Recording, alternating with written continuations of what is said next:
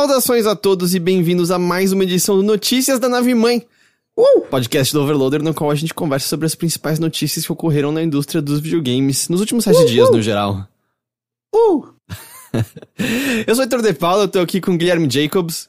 Olá, estamos aqui mais uma vez para falar de videogames. Sim, eles nunca param. Quer dizer, talvez eles deem uma paradinha no fim desse ano por umas 2 semanas, mas depois eles voltam.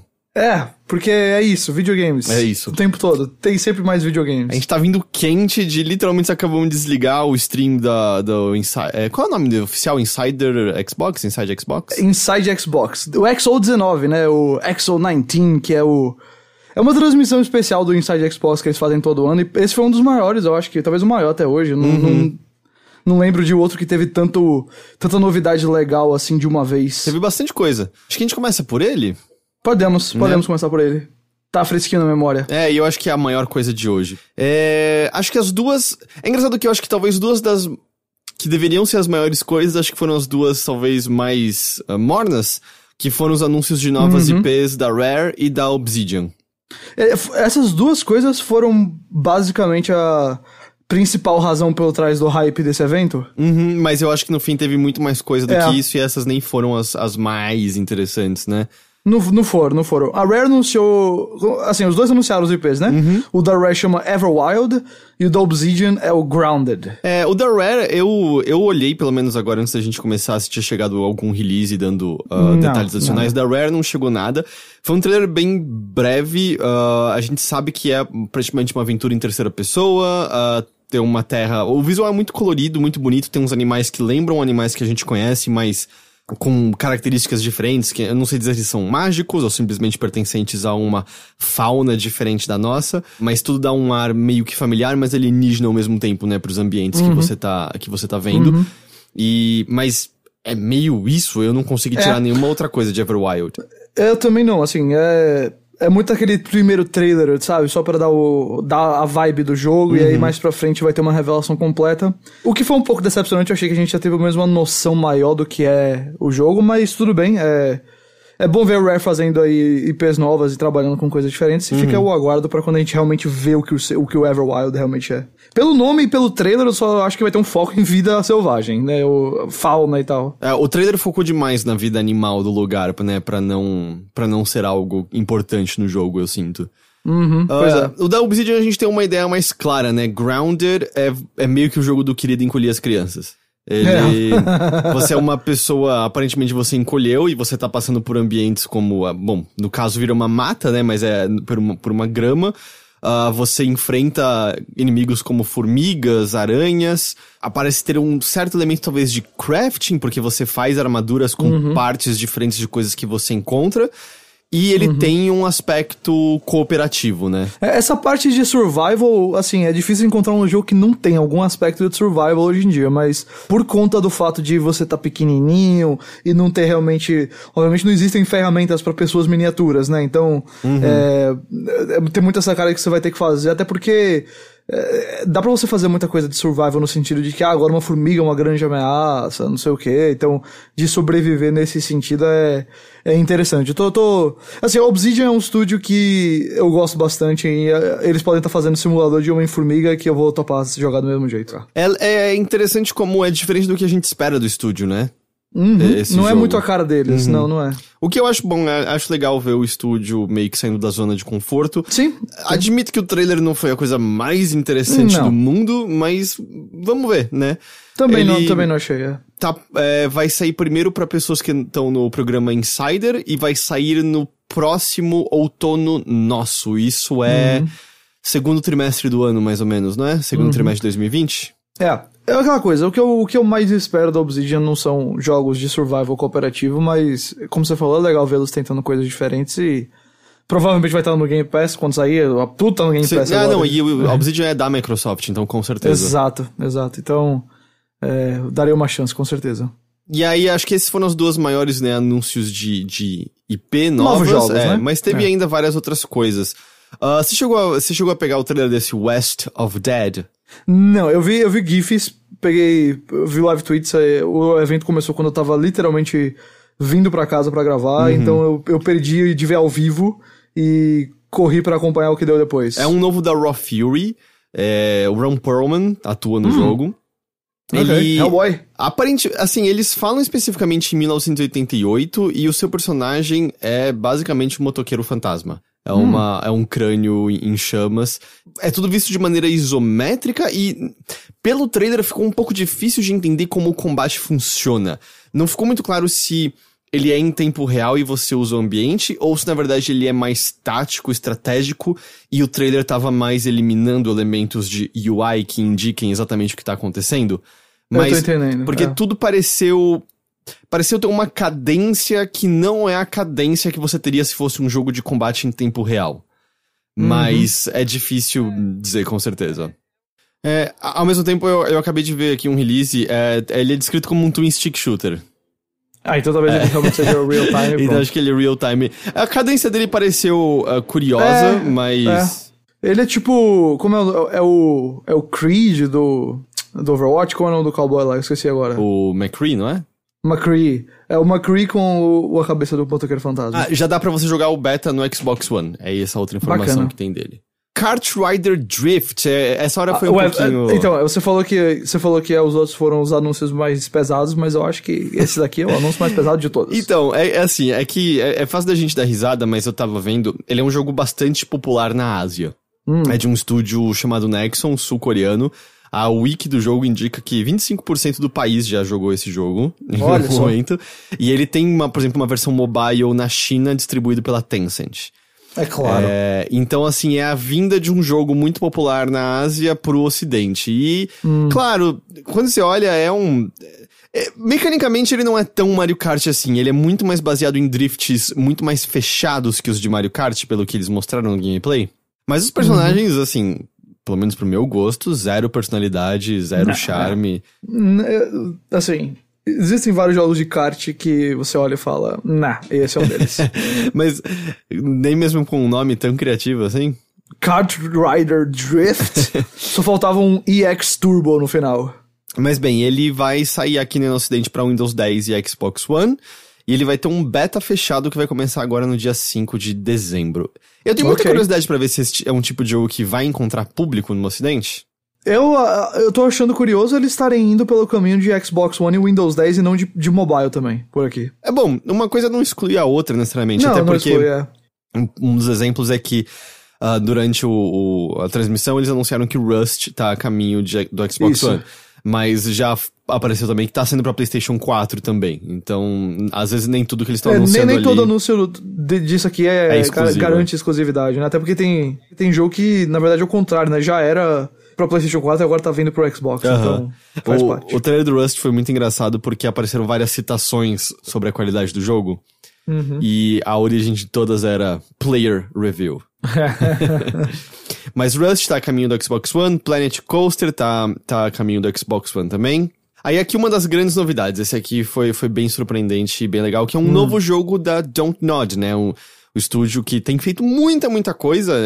Eles estão no processo ainda de lançar o Life is Strange 2. Falta um episódio ainda que sai no começo de dezembro, se eu não tô enganado. Eles anunciaram um jogo chamado Tell Me Why. Primeira coisa, ele é episódico, mas eles já falaram que todos os capítulos vão sair no verão do Hemisfério Norte de 2020, nosso inverno. Então, lá por junho, julho, agosto, mais ou menos. Você consegue imaginar, então, todos os capítulos em um período de 3 meses, mais ou menos. E eu acho que isso já faz uma boa diferença, porque vários dos jogos deles, às vezes, os capítulos demoram demais pra sair. E eu acho que esse é um problema de jogos episódicos, quando eles demoram muito mesmo. Sai da consciência da galera. Definitivamente. O que tá chamando bastante atenção, assim, ele é um jogo narrativo, por tudo que foi mostrado, mas ele tem um detalhe, que os protagonistas são irmãos gêmeos, Tyler e Alison Ronan. Eles têm uma ligação meio psíquica, esse lance que, sabe, que, vamos dizer, Os jogos da Don't Nod sempre tem um quezinho extra natural, sim, existe um esoterismo de pessoas falando, irmãos gêmeos que sentem o que tá rolando um com o outro à distância e tal. Parece que o jogo vai explorar um pouco isso. Mas o Tyler, ele é um homem trans. A história vai girar em torno dos dois tentarem entender eventos que fizeram parte do passado dos dois. Certo. E cada um tá interpretando de uma maneira diferente o que aconteceu. Pelo trailer, parece que a mãe é abusiva. E o Tyler, em certo momento, diz... ela sempre só queria que eu fosse a garotinha da mamãe. Então, talvez esteja relacionado ao fato da mãe nunca aceitar a identidade do Tyler, aceitar que ele era um homem, etc. Talvez esteja envolvido com isso de alguma forma. O estúdio tá trabalhando com a GLAAD, né, G-L-A-A-D, que é uma organização LGBT, com um aconselhamento, de forma a criar um personagem de maneira autêntica, né?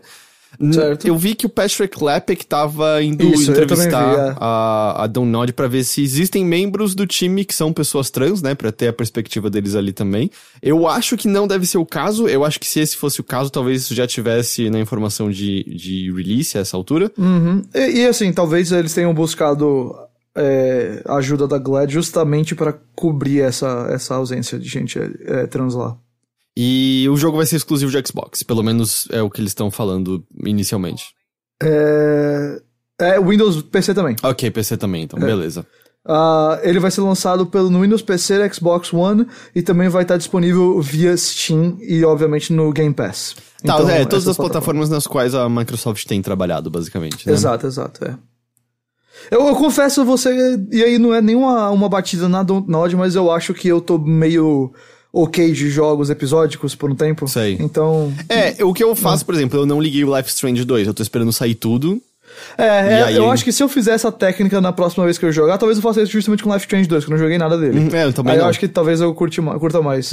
E eu entendo que beneficia mais você fazer dessa maneira, de lançar tudo num período mais curto, mas eu não sei, é uma coisa assim, eu preferia sentar e dar um fim de semana pro negócio do que a cada... não sei lá quantas semanas lembrar e jogar uma horinha dele. Então, enfim, talvez eu tente isso com Life is Strange 2 e dependendo do resultado, eu dei chance pra outros jogos episódicos, mas é isso aí, assim, a Dontnod obviamente é um estúdio que sabe contar histórias, então fica o aguardo aí pra ver se eles acertam com essa história também, aí que obviamente vai trazer uns temas que não estão presentes nos outros necessariamente, né, existem coisas semelhantes como questão de abuso e de aceitação e tudo mais, mas a gente sabe que se eles estão buscando ajuda, eles estão querendo realmente tocar nesse tema com cuidado. Os criadores de Virginia vão ter um novo jogo chamado Last Stop, distribuído pela Annapurna. Você jogou Virginia? Joguei, eu queria muito ter amado Virginia. Eu gostei, mas gostei apenas. Eu acho que eu me sinto da mesma maneira. Eu acho que é um bom jogo. Eu acho que eu gostava bastante da maneira como os cortes de cena ocorrem, com o uso de música. É um jogo bem dirigido. O Last Stop, ele... O trailer, ele começa com 3 jovens achando curioso que tem um cara que é uma espécie de casa nova, que sempre tem mulheres, ele levando mulheres diferentes pra casa dele. Mas eles acham estranho que eles nunca veem nenhuma dessas mulheres saindo de lá. E aí eles vão investigar, e aí numa cena mostra esse cara com os olhos verdes brilhantes. E parece que vai ser, sei lá, alguma coisa, ele é um demônio, uma criatura, um vampiro... Mas aí logo em seguida no trailer tem 2 pessoas que trocaram de corpo uma com a outra e não estão entendendo o que tá acontecendo. Então, eu não sei, talvez seja mais, assim, muitos mistérios acontecendo na cidade em vez de um só. Pode a impressão que eu tive do trailer. meio Eerie Indiana. Silent Hill, Silent Hill no sentido da cidade, no ambiente todo ser estranho, talvez. Eerie Indiana não é da sua época, né? Não.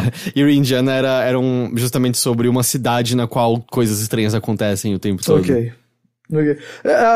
O caso do Virginia, assim, honestamente, eu achei que ele era muito pouco jogo. E eu não sei, mas eu vou dar uma chance porque foi um estúdio, assim, foi uma equipe que eu notei que tinha uma noção artística muito boa. Assim... Eu não tô achando que o Last Stop vai ser algo muito grande, eu acho que vai ser mais pro lado curto, assim, de algumas horas, como foi o caso. O Virginia era muito curto, na verdade, mas... Assim, você botou uns mistérios meio assim no negócio, eu já tô meio que tendencioso a querer jogar, então vamos acompanhar também. Entendi. Que mais que a gente teve? Data de Minecraft Dungeons, abril de 2020. Ok, esse é o Minecraft Diablo. É o Minecraft Diablo, Ghost... Você gostaria de jogar Final Fantasy 7, 8, 9, 10, 10-2, o 12 Zodiac Age, o 13, o 13 não. Vamos só fazer o exercício. O 13-2, Lightning Returns e o 15. Aí eu quero jogar. Você nunca jogou o 15? Não, eu já joguei. Ah, tá. Bom, você vai poder jogar todos no Game Pass a partir do ano que vem. Assim, é só mais reforço pro quão bom o catálogo do Game Pass é. Porque eu imagino que muitas pessoas já jogaram esses jogos e tem esses jogos de mais de uma plataforma, como é o meu caso. Mas não tem porquê. Cara, Final Fantasy clássico nunca é suficiente. Então bota aí, por que não? Sempre tem mais gente pra descobrir essa franquia, especialmente no Xbox, que não é tão familiarizado com ela, historicamente. E se eu não me engano, a versão de Xbox do 12 é uma das melhores de todas, então vai dar pra ter acesso, mas... Isso. E se eu dissesse pra você... Que não parou por aí. Não, você vai poder jogar Final Fantasy XIV no Xbox One Game Pass também. Então... Os 15 Final Fantasy numerados e alguns spin-offs deles estão aí, então? Não. O 1, 2, 3, 4, 5 e 6 não. Ah, eu pensei que a partir do 7, então. Basicamente, a partir do que tem Remaster HD. Ok. Eu achei que os 5 e o 6 ainda iam entrar, mas tudo bem. Na lista aqui não tá. Não, é porque eu pensei só porque eles foram relançados pra PC há algum tempo atrás. Não foram ports bons, mas é que nenhum deles saiu em console, então... Faz sentido. Mas aí, então, eu tô curioso como vai funcionar o Final Fantasy XIV, porque ele é um jogo de assinatura, né? Então eu tô presumindo que no Game Pass você não paga assinatura? Não, se bem que acho que sim, porque o jogo não é de graça, né? O jogo é vendido e tem assinatura. Então acho que você vai... Você pode pegar o jogo e ter, sei lá, o mês de graça dele, eu não sei, uma coisa dessa. Talvez. E aí depois ter que assinar? Talvez seja. Não tá muito claro. Vai ser curioso ver essa parte aí do 14, porque eu não sei se tem algum outro jogo com assinatura obrigatória no Game Pass. Não lembro de cabeça sobre isso. É só a partir do Final Fantasy VII mesmo e... só uma coisa, eu tô olhando aqui, eles não falaram nada sobre a questão de assinatura do Final Fantasy XIV, não. Porque nem foi anunciado no evento, foi na verdade uma conversa aqui com o Phil Spencer, que ele disse que eles têm planos de trazer o Final Fantasy XIV ao serviço mais tarde. Acho que vai demorar um pouco pra gente entender exatamente como isso funciona. Isso, pois é, parece que sim. Tá, mas então, você vai ter Final Fantasy a dar com pau pra jogar no Game Pass. E você também vai poder jogar... então eles vão sair no decorrer de 2020, não é numa data que vai estar tudo disponível. E em 2020 você também vai poder jogar Kingdom Hearts HD 1.5 mais 2.5 e o 2.8. acho que é isso. Você vai poder jogar esses Kingdom Hearts no Xbox One também. É basicamente todos os Kingdom Hearts menos o 3. Porque o 3, saiu, né, no começo desse ano. Falando de jogos que saíram esse ano, a gente esqueceu. Pois, nossa, é mesmo. A gente tava falando sobre isso, né? Sim. Eles anunciaram várias outras coisas a caminho do Game Pass. Rage 2, Remnant from the Ashes, que saiu agora há pouco e todo mundo tava elogiando. É engraçado que no evento eles falaram que ia ser só no Game Pass de Xbox. Mas aí a conta oficial do jogo falou que também tem no Game Pass de PC. Isso aí já tá disponível ou ainda vai esses dois são hoje. Hoje? O Remnant, então eu pretendo jogar até o final do ano, porque eu também ouvi muito bem falar dele. E foi um dos que eu não consegui dar atenção ainda. Pois é. Witcher 3, Darksiders 3, Life is Strange 2, Yakuza 0, Kiwami 2 vão sair no começo de 2020. É a estreia do Yakuza no Xbox. Então. Exatamente. O Phil Spencer falou bastante sobre estar fazendo viagens pro Japão e estar estabelecendo relação com os estúdios de lá e tal. Então, muita coisa grande e boa a caminho do Game Pass. Pois é. O Witcher 3 vazou um pouquinho antes do evento, a galera já pirou bastante, porque obviamente é um dos jogos mais elogiados e celebrados dessa geração. E muita coisa assim que eu acho que a galera, como o Remnant é o caso, o Life is Strange talvez seja também, aqueles jogos que todo mundo ouve falar bem, mas talvez não teve aquele impulso de comprar ainda, de gastar o dinheiro só com ele, mas já que tem assinatura aí fica mais atraente, sabe, pra jogar. Claro. Halo Reach chega no PC dia 3 de dezembro. O melhor Halo de todos pra mim. Bleeding Edge ganhou data de lançamento, tinha também vazado antes, é no dia 24 de março. Quem assinou o Game Pass ou tiver adquirido o jogo na pré-venda vai ter acesso a 2 betas fechados. Um é no dia 14 de fevereiro, outro no dia 13 de março. E também todo mundo que adquiriu o jogo em pré-venda vai ganhar o Punk Pack, que tem 3 skins, insultos adicionais, adesivos e um hoverboard pra personagem Rioter. Obviamente teve mais coisa. Eles mostraram pela primeira vez o Age of Empires 4 rodando, gameplay. Teve gameplay, A moça que apresentou tinha um colar que dizia Wololo. Ok. Né, eu adorei. Mas assim, obviamente teve várias outras pequenas coisas, eu acho que esse é o principal. Ele encerrou também mostrando o Wasteland 3. Isso. Que ganhou data de lançamento? É verdade, qual é a data de lançamento do Wasteland 3? 19 de maio de 2020. 19 de maio de 2020, beleza. Só pra finalizar, eles falaram um pouco mais do Project X Cloud, né? Especificamente, o preview dele chega em 2020 no Windows 10. Eles estão expandindo as regiões que vão ter. O Brasil não tá incluso nisso ainda, infelizmente. Ué. Ele vai aceitar controles Bluetooth e eles citaram por nome no palco DualShock 4 da Sony. Que coisa. É. E eles anunciaram 50 novos jogos que vão fazer parte do catálogo e... Você tá ouvindo esse barulho, Ghost? Estou ouvindo esse barulho. É o barulho dos pregos do Stadia, do caixão do Stadia sendo batidos. Mas a gente batidos. vai falar sobre isso já. Porque eu falei pra você, eu tô pronto pra bater esse prego. Mas é que eu acho que ficou ainda mais depois disso. Porque... não. O timing foi impecável. O Game Pass vai ter streaming de jogos. Exato. Eles não falaram se, uma vez que tiver sido lançado oficialmente, se você vai ter que, por exemplo, você paga $5 a mais por mês pra ter o streaming. Isso não foi dito nada assim. Eles não confirmaram nem pra um lado, nem pro outro, então não tem como dizer. Eu chutaria que vai existir algo assim, mas não tá confirmado. Mas eu acho muito improvável que eles não... Assim, eu imaginaria que vai existir talvez um novo tier do Game Pass e aí vai ter o streaming. Eu acho que é o mais provável que aconteça. Pode ser, mas... Lembra, a gente conversou isso há pouco tempo, que é muito diferente você aplicar um sistema de streaming numa plataforma já formada. Você já tem os jogos do catálogo. Esse parece muito mais um Netflix de jogos. Exato. Além dos jogos que não fazem parte do Game Pass que você tem comprado. E eu acho muito importante a Microsoft ter estabelecido o Game Pass antes do xCloud, justamente por isso que você falou. Porque vai dar a impressão de ser o Netflix de jogos. Você já paga ali o seu serviço, e aí você paga, como você falou, vamos supor, $5 a mais. E agora você tem o streaming de todos eles. Tem muito mais essa cara de Netflix, de buffet, de não sei o que, do que o que o Stadia tá propondo de você comprar o jogo e depois fazer a assinatura do negócio caso você queira pra fazer o streaming, por aí vai. Eu acho muito mais natural essa maneira que a Microsoft tá posicionando o xCloud. E assim, o Game Pass realmente está abrindo novas portas pra Microsoft. Foi uma apresentação muito boa. Eu continuo dizendo, sim, que o terreno continua muito propício e fértil pra Microsoft nessa próxima geração. Isso. Só umas informações que eles soltaram, o Game Pass mais do que dobrou o número dos seus assinantes no último ano, e eles comentaram sobre o Project Scarlet rapidamente em entrevistas depois, e o Phil Spencer falou que o Project Scarlet vai competir, estará na posição de competir em poder e preço, sabe? Vai estar dentro do... Que assim, vamos ser honestos. Os dois vão ser $500. Eu acho que vai ser por aí, eu acho que ninguém esperaria algo diferente. Eu acho que os dois consoles estarão muito semelhantes em capacidade técnica e também em preço, que normalmente é o caso. E também o Spencer falou que o Scarlett vai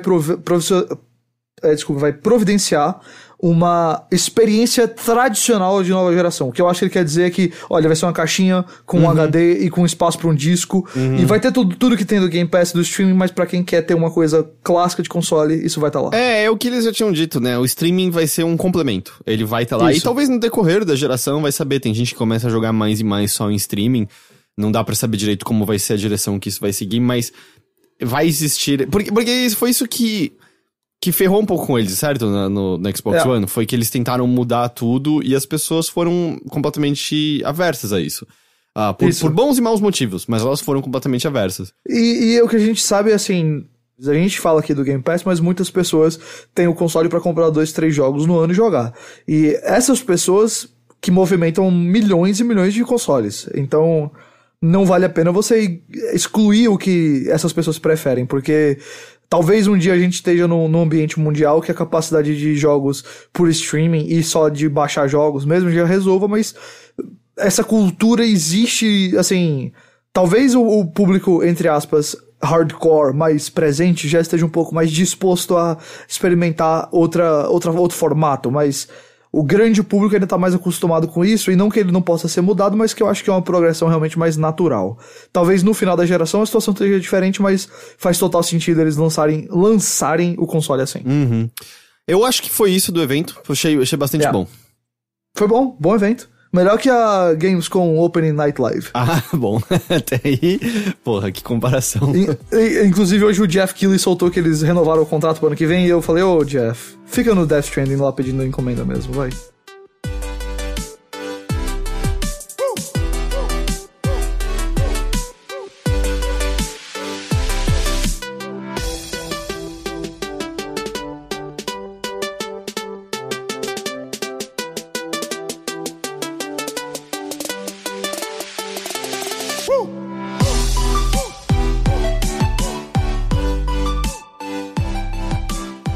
Vamos lá, o que mais a gente tem? Vamos falar do Stadia, então?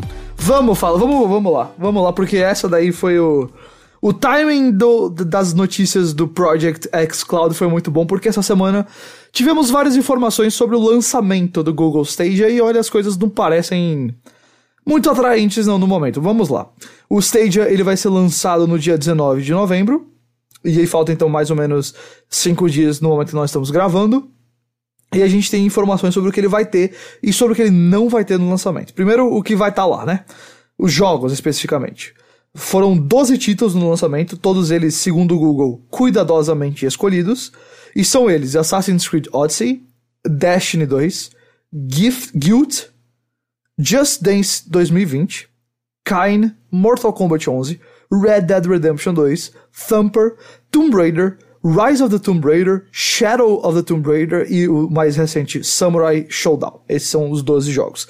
Ainda esse ano a plataforma vai receber Attack on Titan 2 Final Battle, Borderlands 3, Darksiders Genesis, Dragon Ball Xenoverse 2, Farming Simulator 19, tá aqui o Killer App, Final Fantasy XV, Football Manager 2020, Ghost Recon Breakpoint, que eu tô surpreso que não é um jogo de lançamento, Grid, Metro Exodus, NBA 2K20, Rage 2, Trials Rising e Wolfenstein Youngblood. Sempre lembrando, reforçar, não é que esses 12 títulos iniciais vão ser um catálogo que você pode jogar à vontade, vão ser os 12 vendidos separadamente. Isso. É uma loja com 12 títulos no lançamento. As únicas coisas novas são Guild, que é o novo jogo da Tequila Works, que eu acho que é a única coisa exclusiva do Stadia. Parece que sim. E a outra coisa nova é o Just Dance 2020.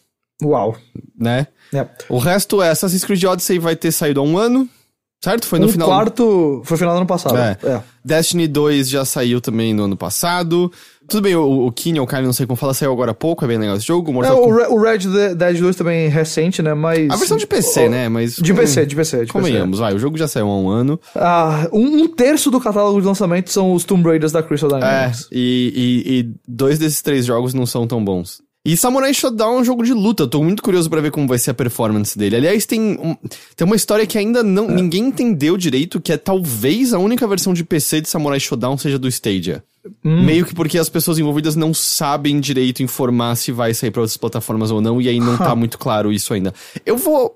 Meu palpite é que não, que sai pra outros lugares, mas essa informação não tá clara no momento. É uma lista de lançamento fraca. Bem fraca. Eu entendo, assim, a parte de... Bom, o Stadia pode ser pra pessoas que nunca investiram nem num console nem num PC gamer. Por consequência, elas provavelmente nunca jogaram esses jogos. Por consequência, eles vão ser novos porque eles nunca foram jogados. Mas é uma lista... E eu não sei quantas pessoas são essas, não, que não investiram no console ou no PC e vão olhar pro Stadia e falar, não, é aqui. É que essa é o charme dele, apesar de que ao mesmo tempo ele demanda de uma internet que não é acessível pra todos, né? Cara, você acha que as pessoas sabem disso? Que o Stadia existe? Porque assim, honestamente... O bom e velho awareness dele, eu acho que tá baixo. Honestamente, porque pra eu pensar assim, uma pessoa que curte videogames e não investiu no console ou no PC, essa pessoa vai saber que o Stadia existe, porque me parece que ela seria uma pessoa um pouco mais, sei lá, talvez distanciada, talvez não tem tanto interesse assim, sabe? Então, assim, eu confesso, eu tô muito achando que esse negócio vai flopar. Então, mas aí eu acho que tem uma coisa, deixando claro que eu tenho zero confiança no Google em si a ter a plataforma, mas... A impressão também é que talvez eles não tenham entrado com marketing e divulgação pesado, porque o resto, né, das informações que a gente tem do Stadia mostram que... Não tá pronto. Eles estão correndo pra cacete pra lançar esse negócio. Ele não tá pronto. Não é uma plataforma finalizada. Tem várias e várias funções ausentes. Então, às vezes essa nem é a hora que eles estão divulgando fortemente. É realmente só pros evangelistas, pros early adopters mesmo agora. E eles podem até estar olhando pra isso como uma possibilidade de testar o serviço com um público menor. Então, mas assim, isso também é ser muito otimista, porque quando começar a sangrar na parte financeira, aí é que a gente vai ver qual vai ser a reação deles. Mas vamos falar sobre o que não vai ter no lançamento, porque tem mais coisas aqui. Não vai ter muitos jogos. Não vai ter muitos jogos. E além disso, no MAA, no Reddit, o pessoal do Stadia falou sobre o que não estará lá. As funções multiplayer do Stream Connect, que é se conectar através de alguém que tá fazendo live stream. O State Share, que você é basicamente um save state, tá? Que você pode compartilhar para as pessoas entrarem exatamente onde você tava, com as suas condições do mundo e tudo mais. E o Crowdplay não estarão presentes no lançamento, e desses, só o Stream Connect tem chances de ser lançado esse ano. Não quer dizer que vai ser lançado esse ano, mas ele é um que tem possibilidade de sair em 2019 ainda. Stream Connect é o que eu, por exemplo, estou vendo você jogar e eu aperto um botão e eu começo a jogar ali também. Exato. E que parece realmente ser o mais simples dos três. Aliás, não, acho que o Crowdplay... Se não me engano, o Crowdplay é meio que parecido, porque ele é focado em multiplayer também, e aí você vai...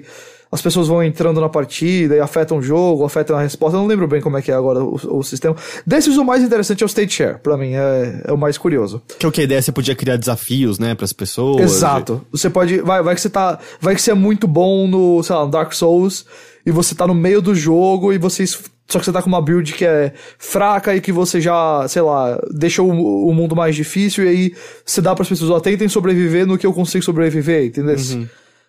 Eu acho o mais interessante dos três aí. Mas não é só isso que vai estar ausente, não. Mais coisas não estarão disponíveis. Entre elas, é o seguinte. No lançamento, o Stadia só vai rodar em 4K, HDR e com som 5.1 no Chromecast Ultra. Então quem tiver o Chromecast Ultra pode rodar nessas capacidades, claro, dependendo aí de ter uma tela 4K e de ter um som 5.1. Ao mesmo tempo, todo mundo vai ter um Chromecast Ultra no lançamento, porque ele só é vendido no pacote que tem, né, o Chromecast Ultra. Exato, o Founders lá, né? É que acho que, bom, essas pessoas... teoricamente podem jogar no PC delas também, e lá não vai ter, por exemplo, né? Nem no celular. Exatamente, aí é que tá. No celular eles não comentaram, assim, obviamente aí a questão do celular é diferente, porque não é todo celular que tem condições de se conectar com 5.1, assim, normalmente o celular o cara, aliás, nem tá preocupado muito de se conectar pra rodar no jogo 5.1. Olha, eu vou dizer que eu jogo na televisão e eu também tô um pouco me ferrando pra 5.1. Então, pra você... A questão aqui, no Chrome, no PC, então, você vai ter que esperar até 2020 pra poder rodar em 4K HDR com som 5.1. Então, vai bem limitado, então, a capacidade do Stadia no PC por enquanto. Também ausentes estarão o sistema de conquistas, o compartilhamento familiar, que também chega em 2020, o Buddy Pass pros fundadores, né, que dá a possibilidade de você compartilhar, dar uma assinatura pra uma pessoa por um tempo. Isso aí vai ser lançado 2 semanas depois do Stadia, então ainda esse ano. E os controles também vão chegar atrasados depois do lançamento. Eu não tinha visto essa parte. Pois é.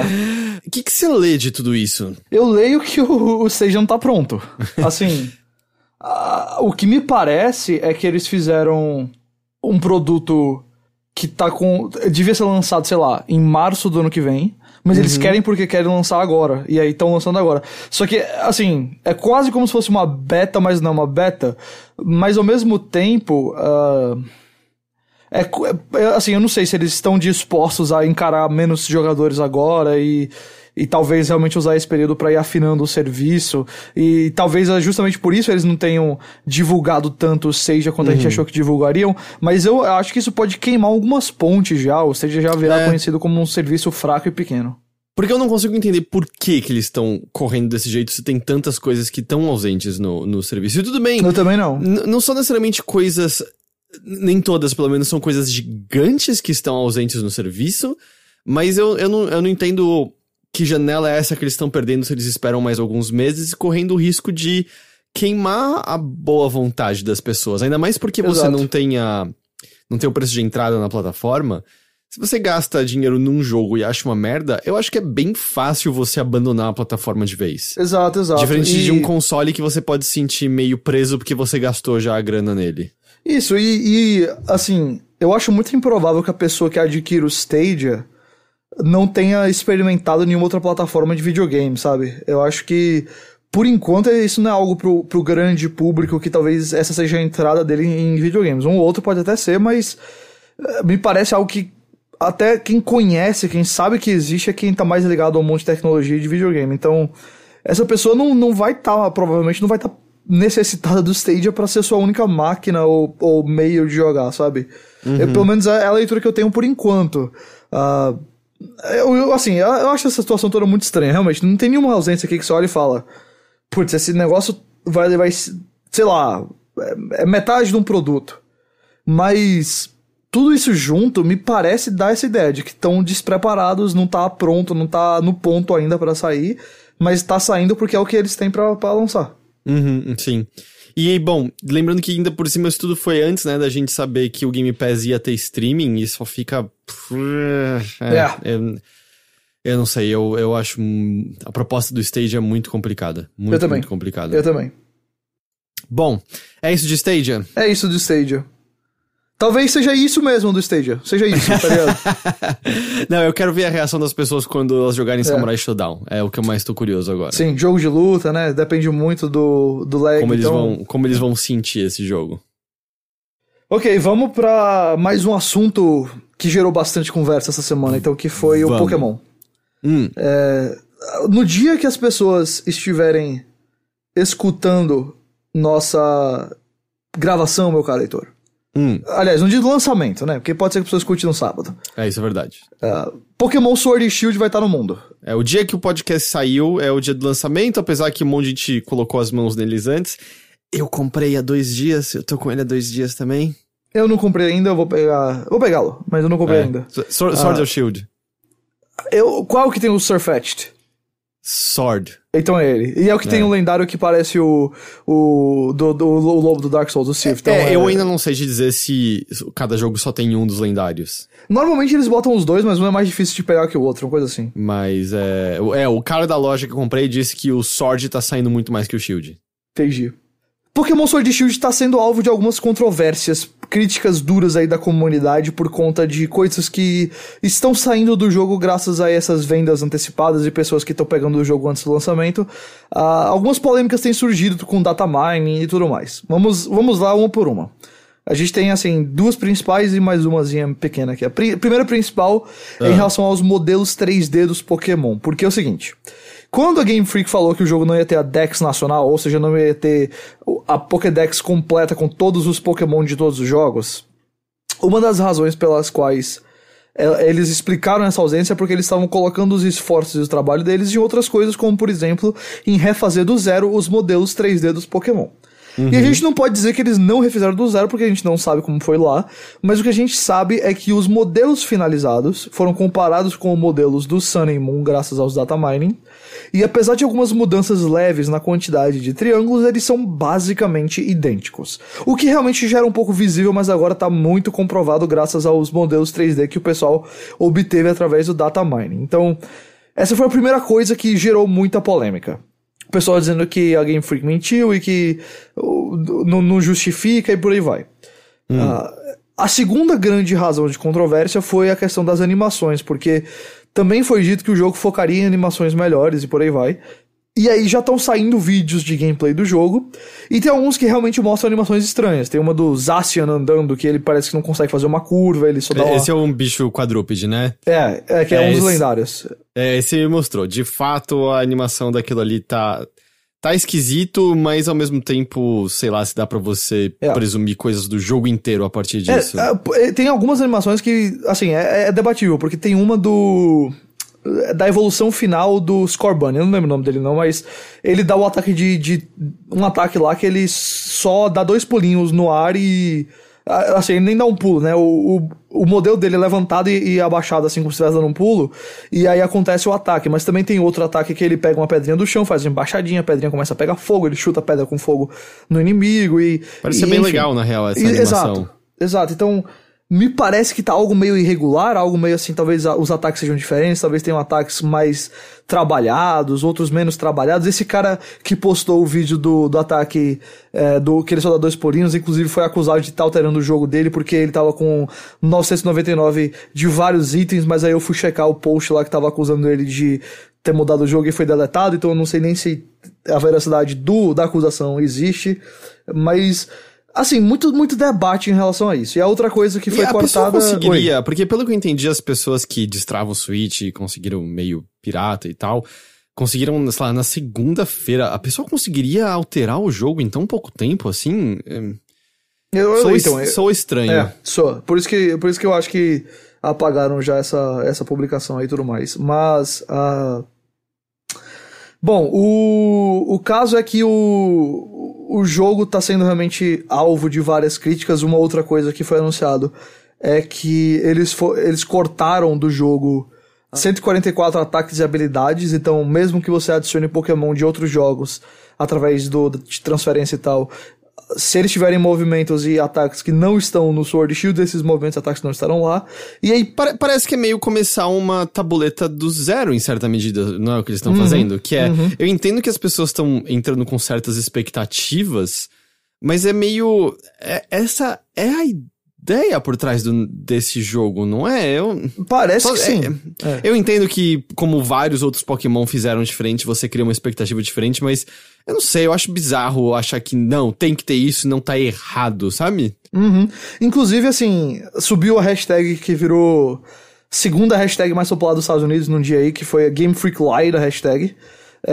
O evento de lançamento do jogo no Japão foi cancelado, ia ter lá um dos produtores e o diretor do jogo. A gente não sabe se eles foram cancelados por causa do backlash, só deram que foi por motivos operacionais, mas também teve muita gente combatendo assim esse hate todo, e a hashtag Thank You Game Freak subiu, muita gente defendendo o jogo, falando que, sei lá, o filho dele, o Pokémon favorito dele não tá no jogo, mas ele já descobriu novos Pokémon favoritos, a falta da Dex nacional ajuda a conhecer novos Pokémon, enfim. Muito debate, mas eu concordo com você, assim, olha, eu não quero dizer que a pessoa não pode estar, sei lá, chateada com isso.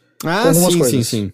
Eu também não quero dizer que a Game Freak às vezes não é meio confortável, porque a gente sabe que vários jogos de Pokémon são muito semelhantes e às vezes parece que eles estão muito dispostos a continuar numa fórmula. Eu sinto que eu parei de jogar justamente porque eu sentia que todos eram parecidos demais entre si. Ao mesmo tempo, da maneira como os jogos vendiam, é aquilo que você olhava de fora e falava, bom, eu que tô fora de sintonia, porque as pessoas claramente querem mais disso daqui. Exato, e assim, é verdade que esse é o primeiro Pokémon que tá aí no Switch, a gente sabe que o Switch não é o PS4 Pro e o Xbox One X, mas é capaz de coisas como Breath of the Wild, ele tá rodando o Witcher, assim, tem vários cortes, mas tem todos os conteúdos ali, né, então, assim, existe uma razão por trás da frustração e eu não quero desmerecer o cara que gosta e pode estar um pouco frustrado. Você tem total direito de ter a sua opinião, mas me parece que, assim, a real razão por qual isso tudo tá acontecendo é que a galera tá chateada com a falta da Dex nacional. Não é necessariamente as animações e o modelo 3D. É o catalisador de tudo, né? Isso, exato.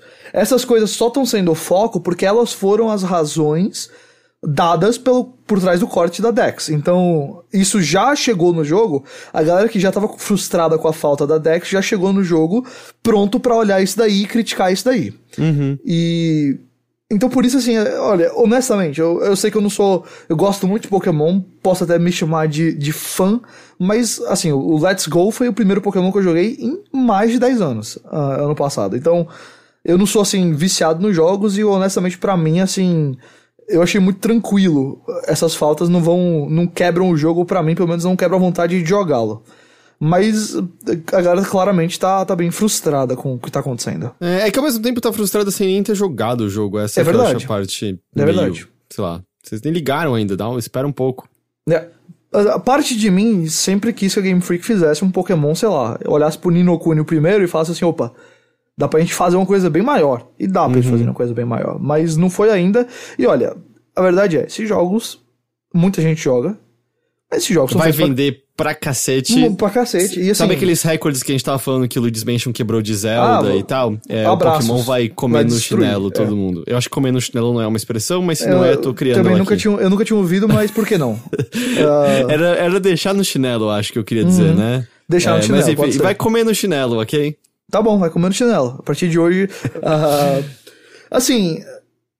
putz, eu não sei, cara. Eu acho que esses ainda são jogos feitos pra crianças. Eu não sei se essa desculpa que eu quero dar, não sei se esse palavreado tá correto, mas eu acho que eles ainda focam muito no público infantil. Sim. Eu acho que muitos pais com filhos vão adorar, muitas crianças vão adorar, e o jogo vai vender pra caramba, as análises estão muito positivas, e assim, talvez isso passe e isso seja uma grande minoria, que eu sei que é um pouco contraditório, mas uma grande minoria vocal que tá batendo muito, assim. Porque, por exemplo, eu vi que muitas críticas saíram do 4chan, sabe? Aí eu já fico um pouco mais com o pé atrás. Sei. Não que não sejam válidas, mas porque talvez não represente todo mundo. Aí eu não sei, eu tô curioso pra ver se daqui a um mês a vibe ao redor desse jogo não tá mais positiva, sabe? Sim. Às vezes é o tipo de coisa que depois que o jogo saiu, ninguém nem mais cita. Total. E eu só tô curioso pra ver como a Nintendo vai passar por ver um dos seus exclusivos debaixo de tanta reclamação. Porque eu acho que não aconteceu algo assim no Switch até agora. O cancelamento do evento foi bem chamativo, eu achei. É porque realmente talvez esteja maior do que eles esperam, não sei. Pode ser. E talvez eles não queiram arriscar agora para lançamento também. Mas tem aspectos do jogo que parecem que houve uma certa pressa, né, no lançamento dele. Tem.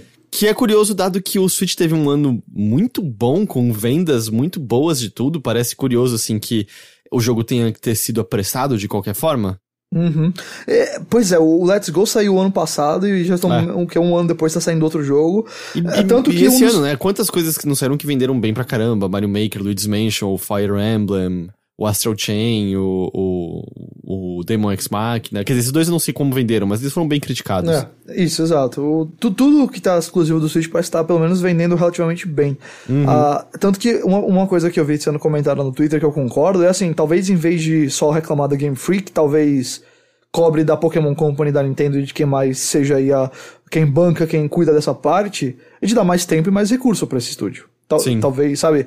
Eles estão com muitas ferramentas novas agora que estão no Switch, estão aprendendo isso e talvez, assim, vamos supor, o Switch saiu em 2017, um ano depois eles estavam lá com o primeiro Pokémon deles pro Switch e agora já estão com outro Pokémon. Eu não sei como é que foi o período de desenvolvimento aí com 2 jogos nesses últimos anos aí, sabe? Eu não tenho certeza, assim, de como foi lá por dentro. Eu também não quero só passar a mão em cima da Game Freak e dizer que eles não deram algumas vaciladas, mas só que, na minha visão, talvez isso possa ser evitado no futuro e talvez a culpa não seja da Game Freak. Então eu acho meio injusto soltar um hashtag Game Freak lied, sabe? Claro, sim. Isso. É isso. É isso de Pokémon. E quando todo mundo tiver o início, todo mundo vai poder jogar Pokémon.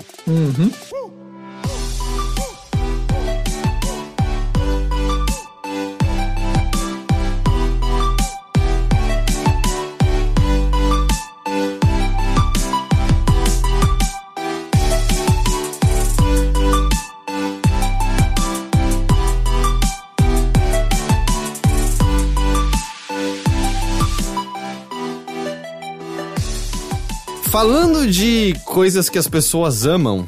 Opa! Vamos falar de Persona. Não, eu tava indo pra direção irônica, a gente vai falar da Bethesda. Apesar que mal e mal é da Bethesda essa notícia, né? Mas é meio da Bethesda, que é... A Human Head Studios, né? O estúdio que fez... Ele acabou de lançar Rune 2... Ele é o estúdio por trás do Prey original, ele é o estúdio por trás daquele Prey 2 que foi cancelado, e é o estúdio... Esse daí parecia tão bom, cara. E é o estúdio por trás do jogo mais incrível desse ano. Meu Deus. The Quiet Man. A Human Head anunciou que ela tá fechando as portas dela, que a Human Head não existe mais. Porém, nem tudo é triste, porque parece que ninguém perdeu seu emprego? Parece que sim. Por que ninguém perdeu seu emprego? Porque a Bethesda está abrindo um novo estúdio com os veteranos da Human Head. É a Roundhouse Studios, que foi fundada em Madison, no Wisconsin, e é composta inteiramente por veteranos da Human Head, e já está trabalhando em projetos para a Bethesda. O diretor criativo da Roundhouse, o Chris Reinhardt, ele explicou bem a situação, dizendo assim: entramos em contato com os nossos amigos da Bethesda pedindo ajuda e eles viram a mesma criatividade e paixão do nosso time.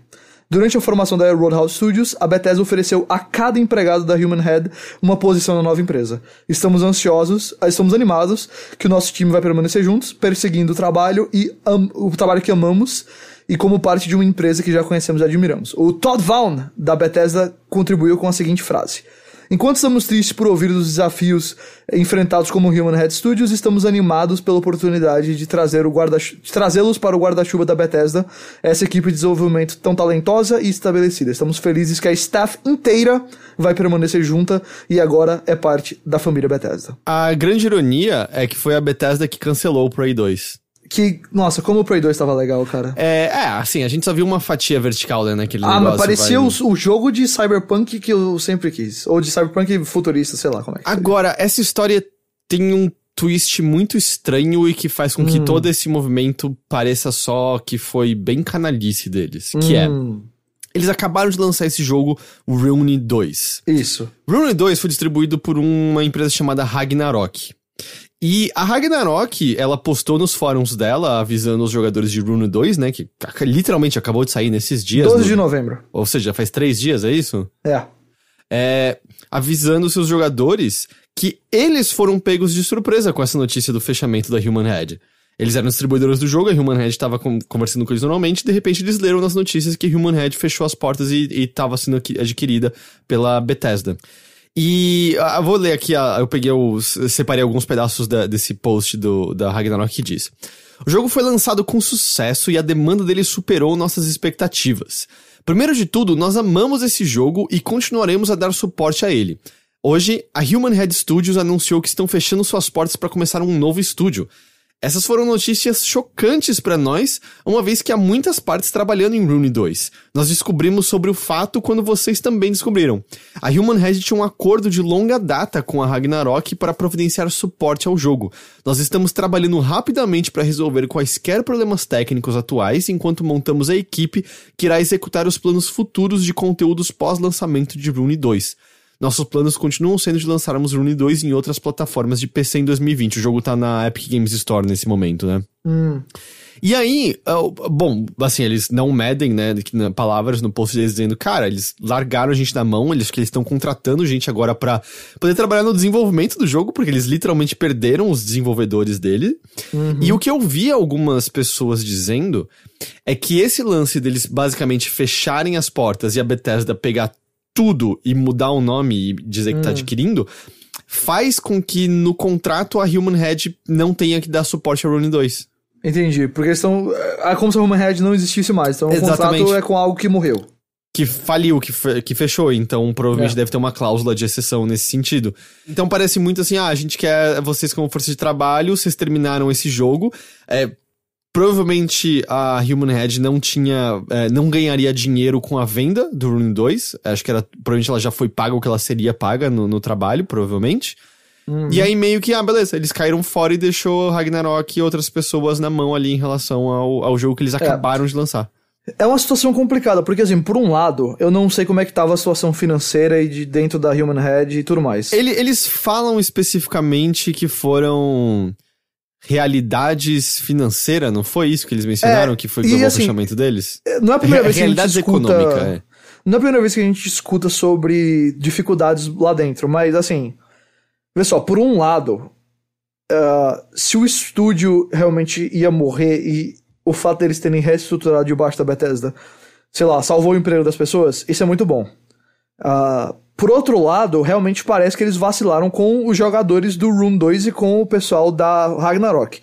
Me parece que a Ragnarok vai ser capaz aí de pelo menos montar uma equipe pra manter o suporte com o jogo, então talvez ninguém assim no fim saia prejudicado, mas é uma pena que tem isso daí acontecendo, porque se não fosse isso a gente teria uma notícia bem legal, né, de olha, um estúdio que ia morrer e não vai morrer, mas não sei, parece muito estranho eles estarem fazendo isso, e eu até nem quero supor aqui que o estúdio não ia querer continuar dando suporte ao Rune 2, mas talvez a Bethesda não deu outra opção, ou talvez eles simplesmente não teriam conseguido se reestruturar sem abrir mão, talvez, dos direitos de coisas que eram da antiga Human Head. Eu não sei bem entrar nesses detalhes, mas estranho que isso tenha que ter acontecido e manchado aí algo que podia ser uma notícia muito positiva, que ainda é positiva em vários sentidos. Claro, porque, bom, não dá pra saber, uma pessoa que tá trabalhando ali na Human Head, de repente, olha, é o seguinte, a gente vai começar a fazer isso aqui, você pode achar ele, pode achar um movimento ruim, mas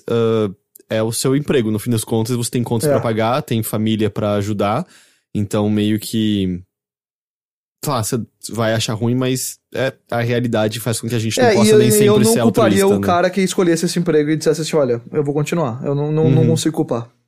Então é meio isso, assim. E também, claro, tem muita parte que é meio especulação.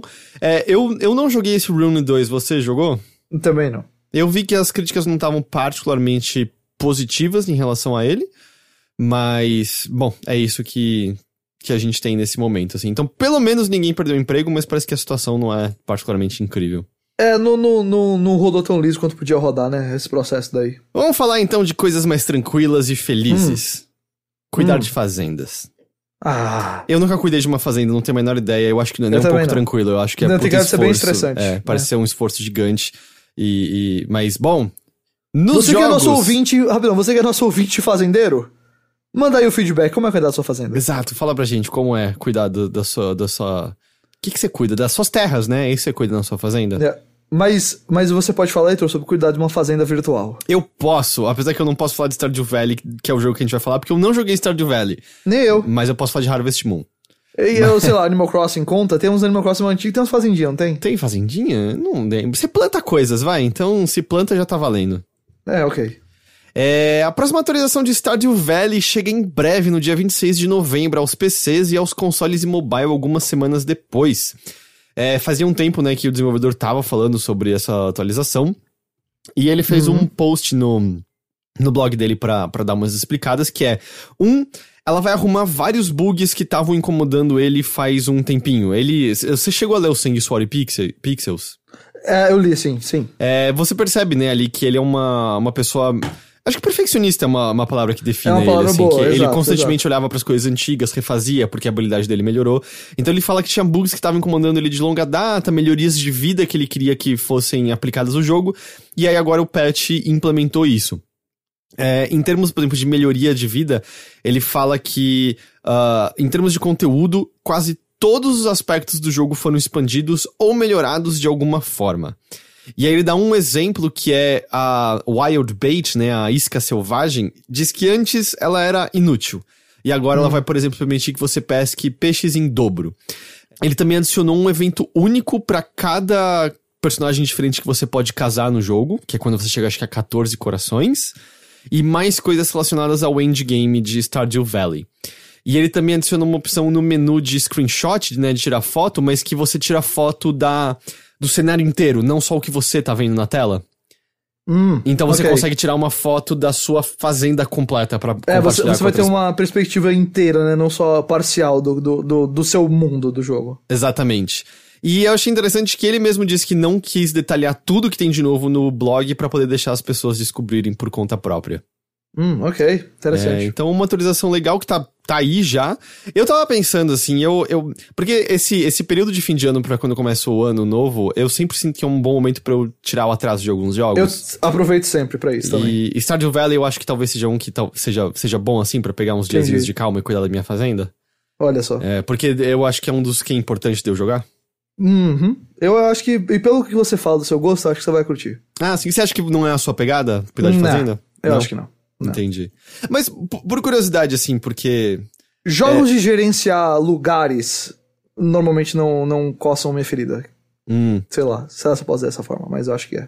Entendi. Porque é que eu ia perguntar se você tá gostando mecanicamente do Death Stranding. Tô. Tá. Eu acho que, na verdade, a parte mecânica que eu mais gosto do jogo. O Mothership da semana acabou sendo inteiro sobre Death Stranding, e o meu resumo mecanicamente, eu adoro tema e trama, eu acho que beira o desastroso. Mas é porque justamente eu acho que é um jogo sobre muito gerenciamento e paciência, né, com muitas coisas. Aí eu fiquei com dúvida se você ia estar de saco cheio. Não, eu tô tranquilo com ele. Com ele eu tô gostando.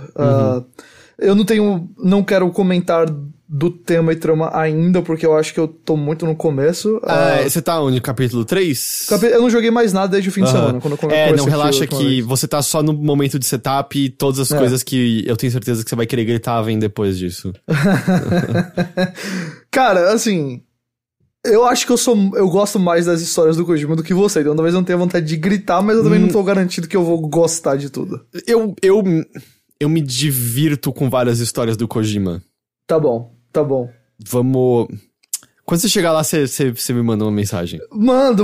E olha, eu tô com 10 dias de folga agora, e eu quero...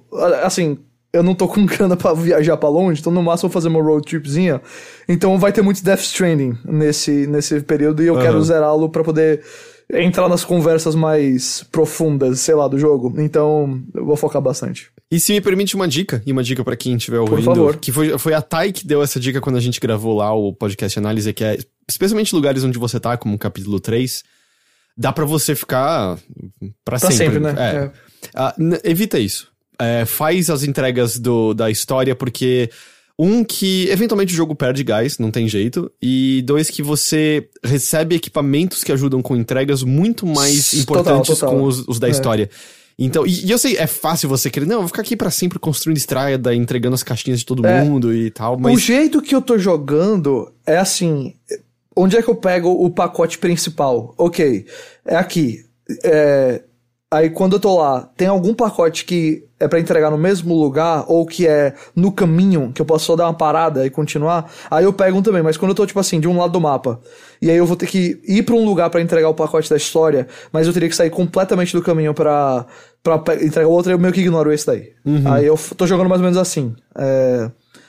Mas assim, eu tô pronto pra sair do capítulo 3, então eu vou fazer foco bem na história agora pra sair do capítulo 3 e andar bastante. São quantos capítulos no total? São, essencialmente, são 14. Tá bom, então. Mas considera que, por exemplo, o capítulo 4 tem 30 minutos. Eu sei. Tem uns que são pulos, eu sei. Então, tipo, tem uns que não vai durar muito tempo, não importa o que você faça. Mas são 14, basicamente. É isso aí, tá bom. A gente vai conversar mais sobre ele depois. Sim. Falando em jogos que saíram esse ano e a gente esqueceu... Opa! Wolfenstein Youngblood. Esse eu esqueci mesmo. E eu esqueci, e eu acho que eu gostei dele mais do que a média das pessoas. Eu não acho que eu gostei dele mais que a média, não. Saiu uma atualização gratuita pra ele agora que adiciona até que umas boas coisas pro jogo. Eu acho que em especial tem 2 novas áreas no jogo. Que são mapas... eles são mapas meio abertos, certo? As áreas do jogo? São... Lembra, olha, pensa nas fases do Dishonored, é isso. Sim, porque tem até leve elemento de Immersive Sim, assim, né? Até porque a Arkane ajudou no desenvolvimento do jogo, então... Então, são 2 novas áreas, uma é uma área parisiense, a outra é um bunker nazista secreto. Okay. Ambos podem ser acessados depois que uma missão secundária, que só é liberada depois de você terminar a campanha, é finalizada. Tá bom. Nessas áreas em específicas, você vai encontrar 3 novos tipos de inimigos. Um é um soldado que se teleporta, um é um drone Tesla e um é um Laserhound com... Laserhound, sei lá, o cachorro lá mecânico. Eu acho que é Laserhound, porque é alemão e tal. Com uma torreta. E tem mais missões... Também tem mais coisas nas árvores de habilidade das 2 irmãs. Tem mais skins e tem mais daqueles pep signals, que são as coisas que você faz pra recuperar vida, armadura, etc. Já saiu a atualização no PC, Xbox One, PlayStation 4 e vai sair pra Switch em breve. Mas com todo respeito. Você quer falar? Não, pode falar. Eu só ia dizer assim, eu não sei se mais Wolfenstein Youngblood é o que eu quero pra Wolfenstein Youngblood. Eu acho legal que eles estejam apoiando o jogo de alguma forma e botando mais coisas, mas eu acho que meu maior problema com ele é que o que eu queria mais história. Eu também, eu acho que é justamente isso. E eu não gostei muito do gameplay de Wolfenstein nesse ambiente meio Dishonored. Não achei que funcionou tão bem. E a história também é meio... As personagens são legais, mas a história não é muito empolgante nem cativante. Assim, olha, eu gosto muito dessa fase nova de Wolfenstein, e esse jogo não era Wolfenstein 3, então tudo bem eles terem tentado outra ideia, e tudo bem também não ter dado tão certo pra mim. Mas assim, eu não me importo muito de jogar mais dele, eu quero agora só esperar o Wolfenstein 3, ou sei lá como eles vão chamar, pra jogar e pronto, sabe? Sim. Que você não terminou o Youngblood? Eu não terminei, eu joguei bastante dele, mas chegou uma hora que eu falei, olha, eu parei por aqui. É que tem um elemento da história dele que me deixa muito curioso exatamente como que o 3 vai existir. Tá certo. Mas eu acho que eles conseguem usar uma palavra e explicar tudo, sabe?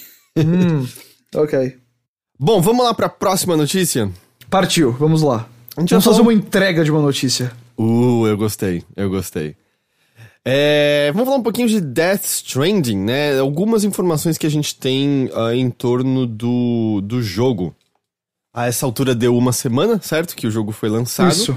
E com isso a gente tem dados de vendas do Reino Unido, especificamente de vendas de unidades físicas, que, como sempre, não são necessariamente representativas do todo, mas pelo menos é uma direção para a qual a gente consegue olhar.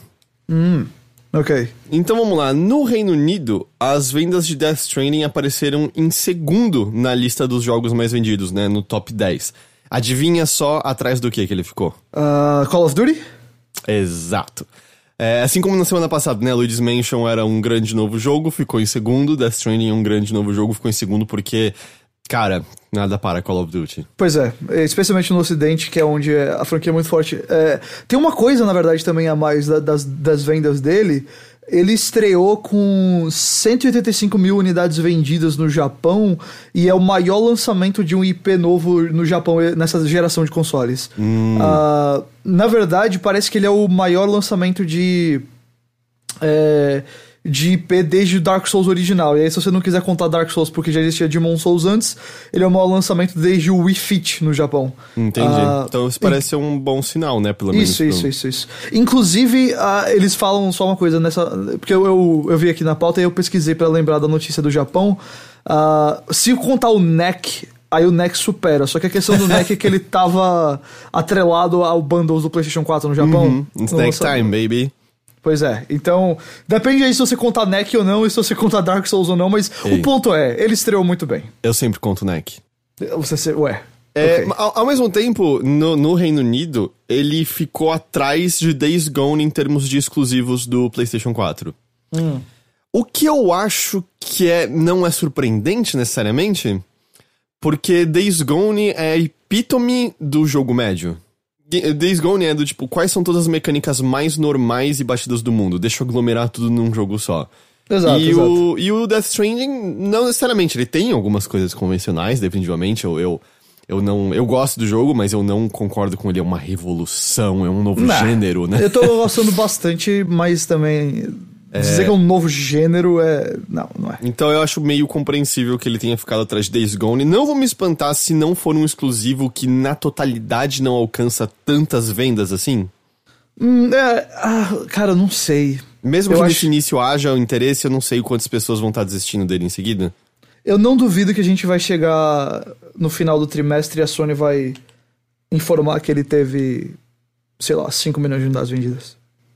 Então, isso aqui eu ia dizer, eu acho que isso é um valor, um número dentro do realista pra ele. E ele vai ser pra PC logo no ano que vem, né? Então ele vai estar ao alcance de muito mais gente. Exato. Mas só pra método de comparação, né? O Days Gone vendeu cerca de 1/3 a mais de cópias do que o Death Stranding nessa primeira semana de lançamento.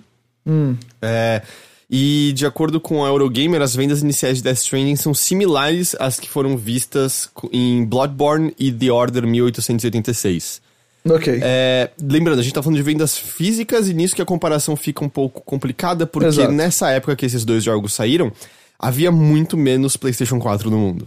Exato. E a cultura de comprar jogos de forma digital e tudo mais, eu acho que tende a aumentar com o tempo, então... Exato, tem muito mais gente. O Jim Ryan, na entrevista recente, falou que era mais de 50% das pessoas estão comprando digital agora, né, na plataforma. Exato. Então pode ser que você olhe e fale, nossa, só vendeu tanto quanto um jogo quando tinha bem menos unidades de PlayStation 4, ao mesmo tempo, muito mais gente deve ter comprado digitalmente o jogo. Então é difícil especular exatamente pra qual direção tá indo o Death Stranding. Exato. A gente vai saber se há uma comemoração ou não daqui a um mês. Eu acredito que vai ter. E em outro contexto, as pessoas têm tido um questionamento em relação a um dos preppers do jogo. Certo, que são aqueles personagens que a gente pode fazer entregas meio que secundárias, e é onde o Kojima coloca participações especiais. É lá que tá o Geoff Keighley, o Conan O'Brien, o Sam Lake e coisas do tipo. E um dos preppers é o Hirokazu Hamamura. Que ele era o editor-chefe da Famitsu, né, a revista japonesa, e hoje em dia ele é o presidente da Enterbrain, que é a editora da revista. Ok. Por que isso é problemático? Bom, primeiro que você tá botando uma pessoa que supostamente faz parte de uma organização que deve criticar seu jogo como parte do jogo. E junto disso, o Death Stranding na Famitsu recebeu 40-40-40. Que é a nota máxima na revista, que é, sei lá, um punhado de jogos recebeu isso até hoje. Uhum. E não só isso, a fala do Hamamura, ele diz pro Sam, você certamente entrará no Hall da Fama. Hall da Fama é meio que o lugar onde, vamos dizer, é o termo dado para jogos de alta pontuação na Famitsu. Especificamente o termo é Dendou Iri. E aí é estranho porque, obviamente, isso tudo foi feito muito antes do jogo ser lançado. Muito antes da Famitsu sequer ter o jogo em mão e ter feito a crítica dela. Então, e aí tá o cara que já foi editor-chefe dizendo que você vai fazer parte do Hall da Fama, e aí relaciona. É estranho. E também tem um easter egg do mascote da Famitsu pra você encontrar no jogo. Certo. É estranho, é. Assim, eu sei que a Famitsu ainda invoca um certo respeito quando pessoas ouvem. Mas cada vez menos, eu diria. É que eu ainda acho que as pessoas só ficam, a Famitsu, né? Falou tal coisa. Mas, pra mim, a Famitsu virou um negócio assim... Quando sai uma nota 40-40, o pessoal fala que saiu, mas ninguém liga pra mais nada que...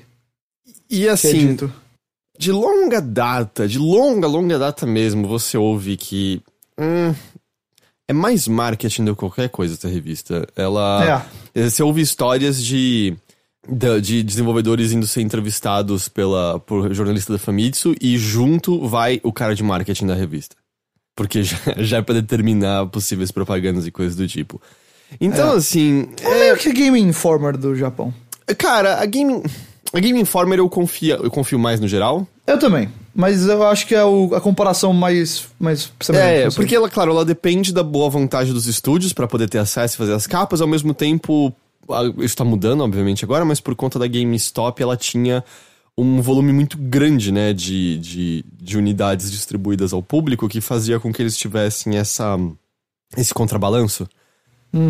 Mas também não vou botar minha mão no fogo, eu não conheço necessariamente o Andy McNamara, nem nada do tipo. Mas da Famitsu, você ouve histórias e histórias. Então, não é surpreendente essa relação meio melequenta. Aliás, não é a primeira vez que ela acontece. O próprio Hamamura fez parte de uma campanha de marketing de Metal Gear Peace Walker. Olha só, aí já faz um bom tempo, né? Adivinha a nota de Peace Walker na Famitsu? 40. Exatamente. Olha, assim, vê só.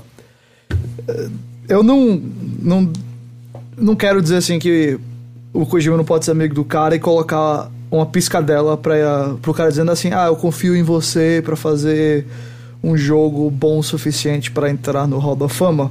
Mas, olha, não tem como não olhar e levantar uma sobrancelha e pensar, isso é um pouco estranho, isso é um pouco incomum, a gente não vê muito isso, sabe?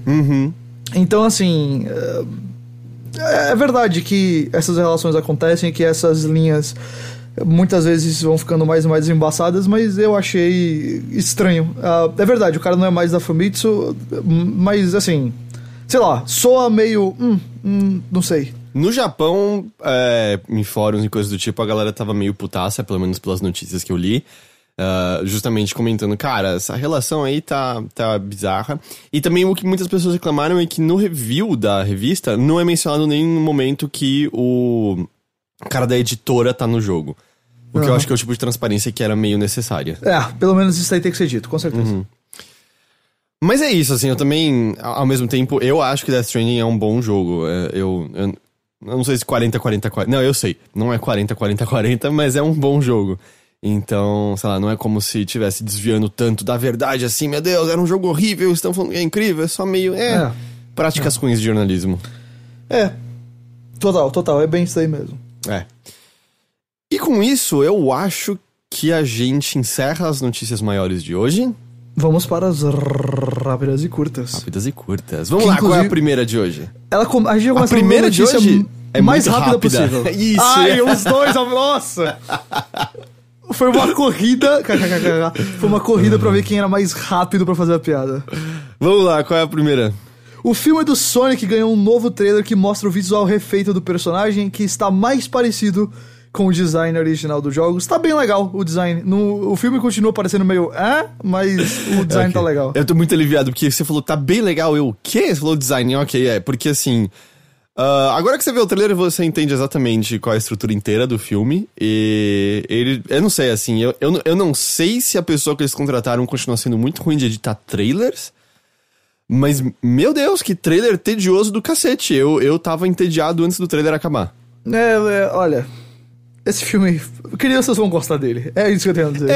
Eu acho que sim. E o visual dele tem umas piadinhas bobinhas pra criança, tipo o Sonic correndo e pegando as lembrancinhas lá da maior bola de elástico do mundo e tal.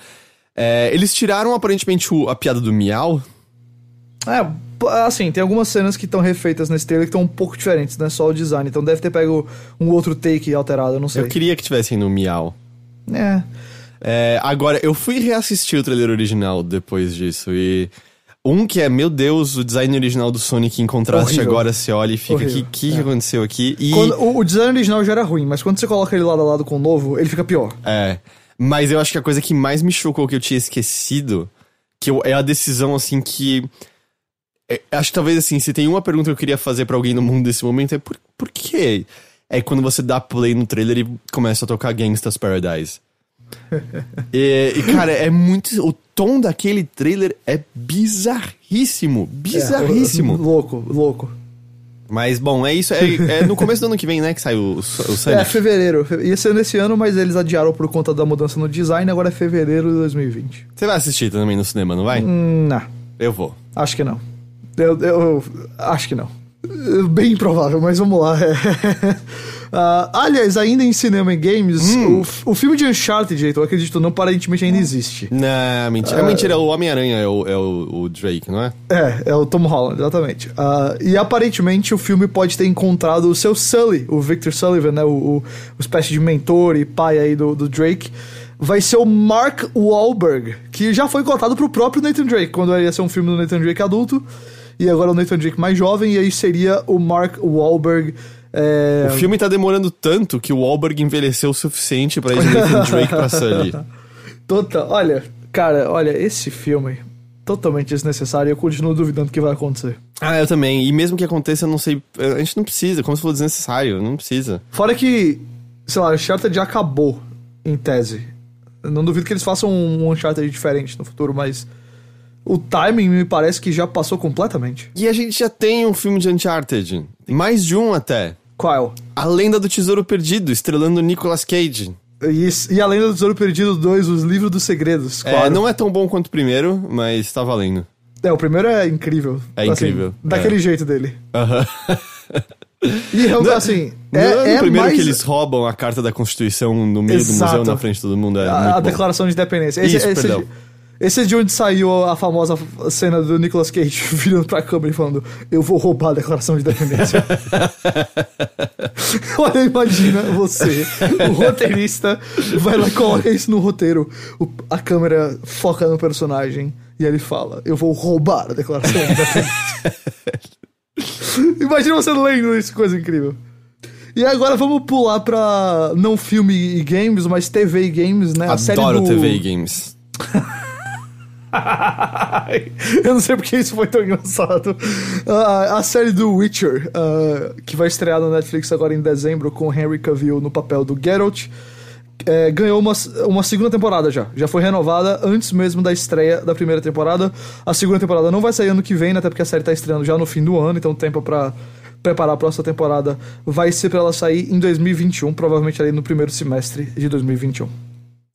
Eu sinto que a Netflix tem lançado mais velozmente algumas das suas temporadas. Eu sinto que eu pisco e tem uma nova temporada de Big Mouth. Eu não acompanho suficientemente as séries do Netflix, porque eu percebi que eu não gosto muito das séries do Netflix, eu gosto mais dos filmes. Aí, sei lá, de série o que eu realmente posso dizer que eu amo é, sei lá... Não sei se Better Call Saul conta, porque é AMC lá fora, mas aí eu botaria o Master of None e a Maldição da Residência Hill. Sem contar séries como Ugly Delicious e tal, mas aí é... Você gosta dos filmes da Netflix? Cara, acho que eles no geral estão mandando bem nos filmes. Qual que você gostou recentemente? Esse ano teve o High Flying Bird do Steven Soderbergh, que eu gostei bastante. Teve o El Camino do Breaking Bad. Não assisti também ainda. O Irlandês, obviamente, gostei pra caramba. Ano passado teve o Roma. Talvez a Netflix só me recomende as piores coisas, porque eu assisti Eli e Eu nem sei que filme é esse. É um filme de terror nojento de ruim. Se você quiser, eu te mando assim uma lista dos filmes bons de Netflix. Porque tem Roma de fato foi excelente. Esse ano ainda tem o Marriage Story do Noah Baumbach, que parece incrível. É que por algum motivo pra mim fica, sabe, Bright. Ou não. Bird Box. Pois é, não, tem coisa boa lá, tem coisa boa, é só caçar. Se você quiser ver dois que saíram recentemente, tem a Lavandeira com a Meryl Streep, que é do Soderbergh também. Tá na minha lista. E tem o Meu Nome é Dolomite, que o Ed Murphy tá cotado pro Oscar por esse. Uau, eu nunca achei que eu ouviria essas palavras. Exato. Pois é. O Ed Murphy tá... E ele tá assim, sabe quando o cara tá competindo? Ele anunciou o retorno dele pro Saturday Night Live depois de sei lá quantos anos. Agora em dezembro. Ele tá fazendo todo aquele rolezinho pra ser indicado. Entendi. Indicado ele vai ganhar, eu acho que é difícil, mas quem sabe. Entendi. Vamos em frente? Vamos lá. Yakuza 7 ou Yakuza Like a Dragon, né? O próximo Yakuza. Ganhou um novo trailer de história de 10 minutos, um trailer enorme. E uma demo foi disponibilizada na PSN japonesa. Se você, como eu tenho uma PSN japonesa, pode baixar lá a demo. Eu tenho uma PSN japonesa basicamente pra demos japoneses. Lembrando que é de graça fazer a conta, então todo mundo pode ter uma demo japonesa. Exato. E aí o trailer termina com uma rápida aparição do protagonista dos 7 primeiros jogos, se você contar o 0, que é o Kazuma Kiryu. Ele aparece no jogo, que pra mim não é uma grande surpresa ele aparecer. Eu achei que uma hora ou outra ia ter um easter egg dele, mas não acho que seja uma grande surpresa ele estar no jogo, não. E você esqueceu de uma parte importante. Por favor. Que você enfrenta inimigos que são pessoas que só têm perninhas e braços saindo de dentro de um saco de lixo. Cara, esse jogo vai ser muito doido, pelo amor de Deus. Toda vez que eu vejo alguma coisa desse jogo, eu penso assim, Yakuza já é louco, mas esse daqui parece que eles estão aproveitando essa nova fase da franquia pra pisar no turbo. E bom, lembrando que agora vai ter tudo no Game Pass. É verdade. Se você não jogou Yakuza 0 é um grande jogo. Eu não joguei o 1 e o 2, mas o 0 é um grande jogo. Eu não joguei o 0. Joga o 0. Eu vou jogar. Um dia. Vamos lá, próxima notícia. Os remasters HD de Commandos 2 e Praetorians chegaram ao PC no dia 24 de janeiro de 2020. E também em 2020, em algum momento, eles vão sair pra PS4 e Xbox One. E o Commandos 2 especificamente também vai sair no Switch. Praetorians eu não tenho nenhuma familiaridade com, mas Commandos eu gosto bastante.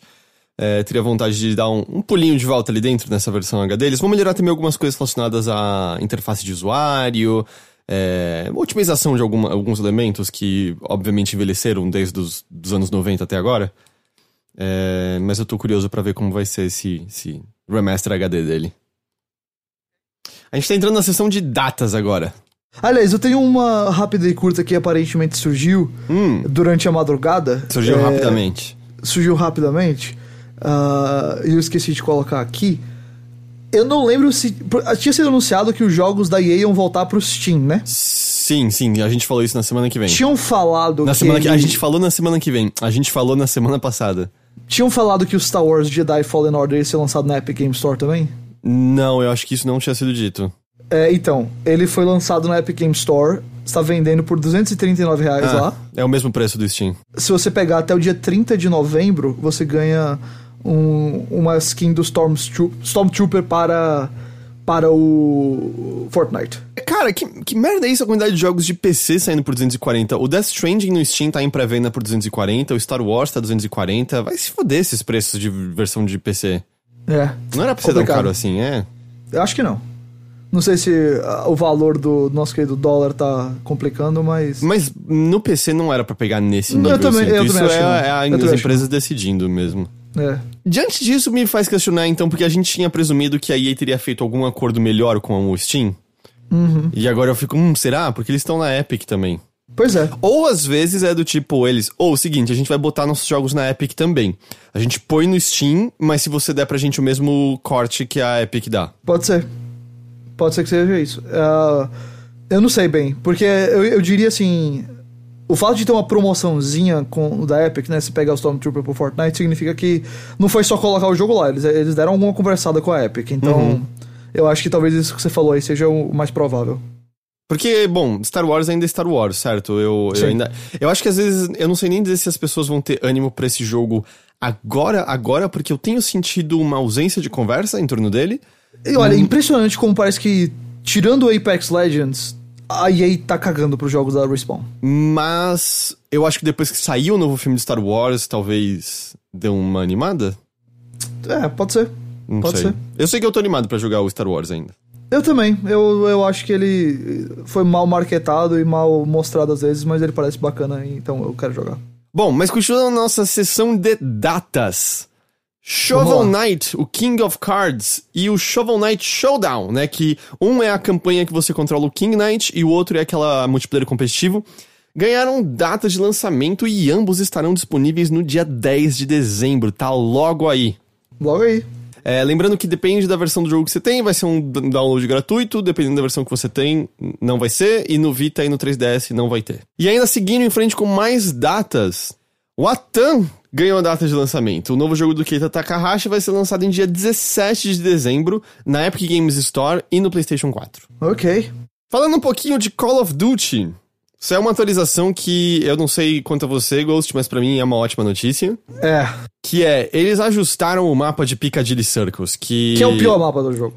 E não por conta da... Não é do design do mapa, é porque os sistemas estão todos bagunçados nele.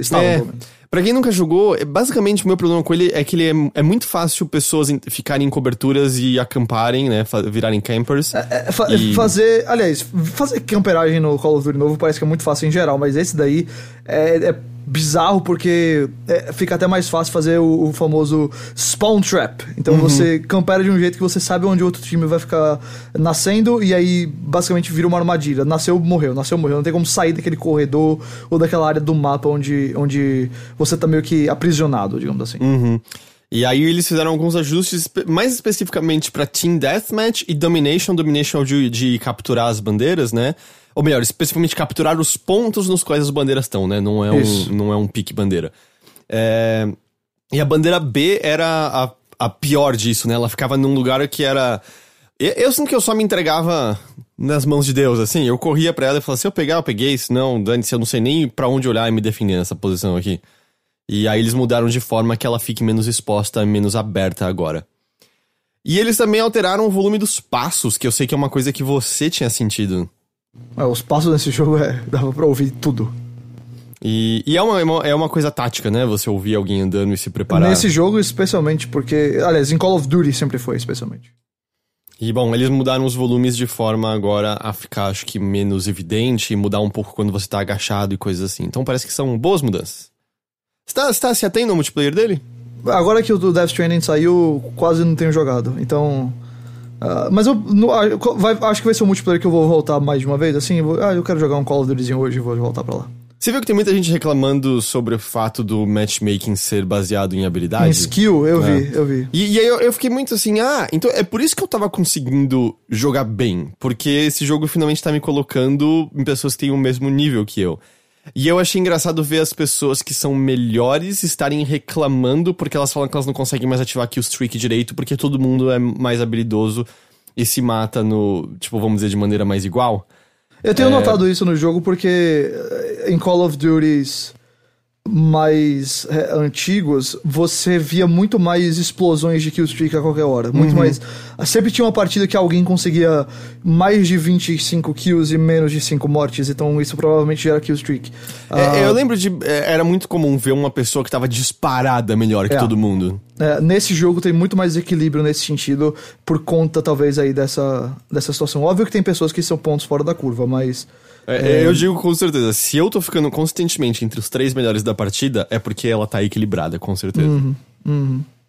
Em comemoração aos 5 anos de This War of Mine, né, o jogo da 11-bit em que você controla pessoas que estão sobrevivendo a uma espécie de guerra civil, tendo que lutar contra frio, fome, violência, em busca de recursos, etc. Um jogo excelente.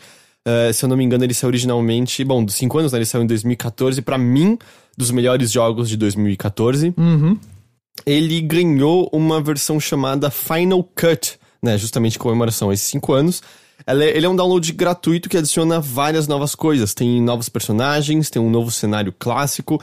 As localidades dos DLCs são implementadas à campanha principal, além de você ter novas missões e eventos, e também mudanças de alguns aspectos técnicos, como ajustes da interface de usuário para que ele comporte 4K, né, que agora é uma realidade mais comum, E não era tanto assim em 2014.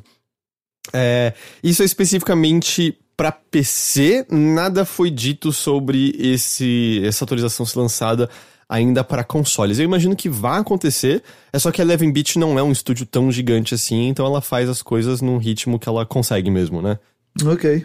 E a última rápida e curta de hoje, eu desafinei pra caramba nesse meu último, mas eu não vou corrigir isso, eu vou seguir em frente com o meu desafinar.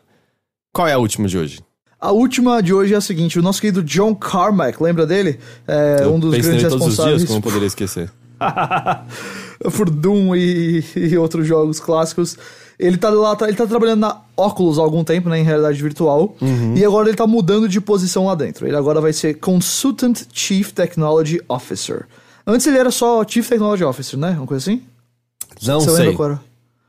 Ok, agora ele é o chefe de tecnologia consultante do Oculus. E ele falou o seguinte: quando eu penso em tudo que eu fiz no campo de jogos, aeroespaço e realidade virtual, eu sempre senti ter pelo menos uma vaga linha de visão para soluções, mesmo que não fossem convencionais ou ainda não provadas. E às vezes me perguntei como que eu lidaria com um problema cuja solução não está à vista. Eu decidi que deveria tentar isso antes de ficar velho demais. E eu irei trabalhar em inteligência geral artificial. Artificial General Intelligence. Porque isso eu traduzi e eu não consegui achar o termo exato, então eu fiquei com receio de que não seja assim que é traduzido o termo, achei melhor botar o termo original também. E basicamente assim, é ele meio se distanciando, né, de realidade virtual, mas ele vai trabalhar nisso. Ele até fala que a outra coisa que ele queria era maneiras mais eficientes de aproveitar a energia de fissão nuclear.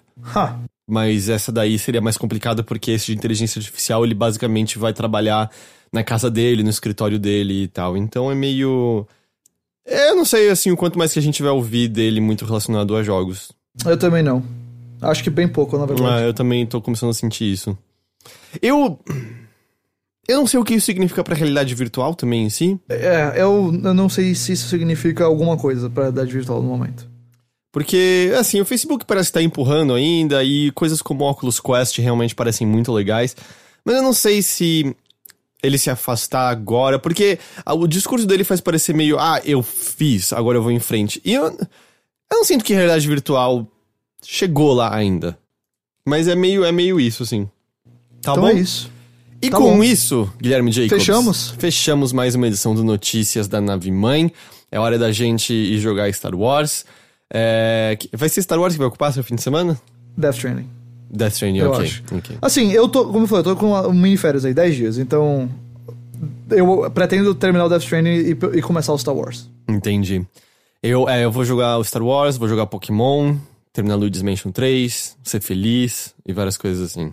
O Pokémon eu tô meio que guardando, acho que pra ser um dos jogos assim mais pro fim do ano, quando tiver acalmado de coisa. Eu quero jogá-lo, mas a minha prioridade, sem dúvida nenhuma, seria Death Stranding e Star Wars agora. Entendi. Me diga uma coisa, quem quiser ouvir mais de você, do seu trabalho, pode fazer isso aonde? Pode fazer isso no podcast Bora Jogar, que teve já um episódio de Death Stranding, vai ter mais um, acho que focado no Death Stranding, porque tanto eu quanto o Edu jogamos bem mais. O primeiro episódio foi assim, a gente gravou antes do embargo, o Edu falou do que ele tinha jogado já, mas não tinha terminado. Ele tá bem avançado no jogo já.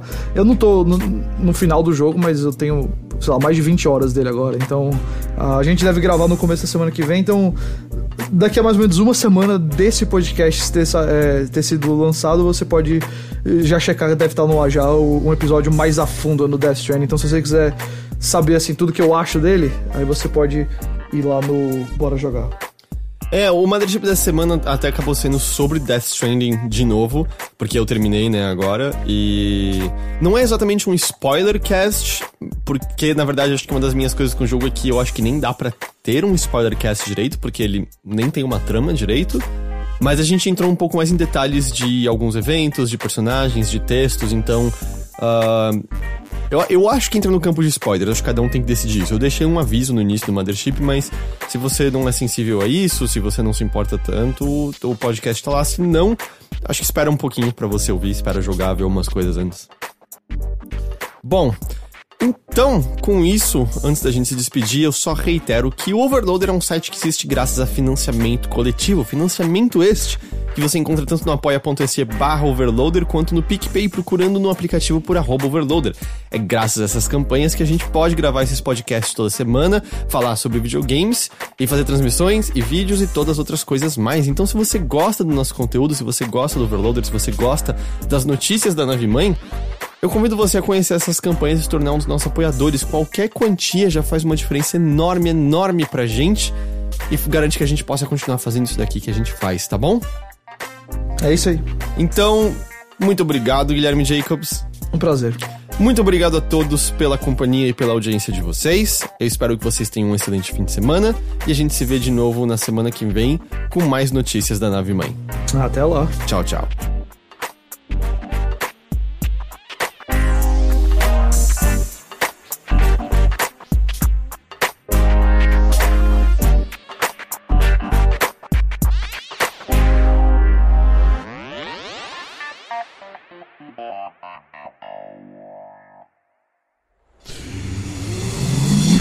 Half-Death.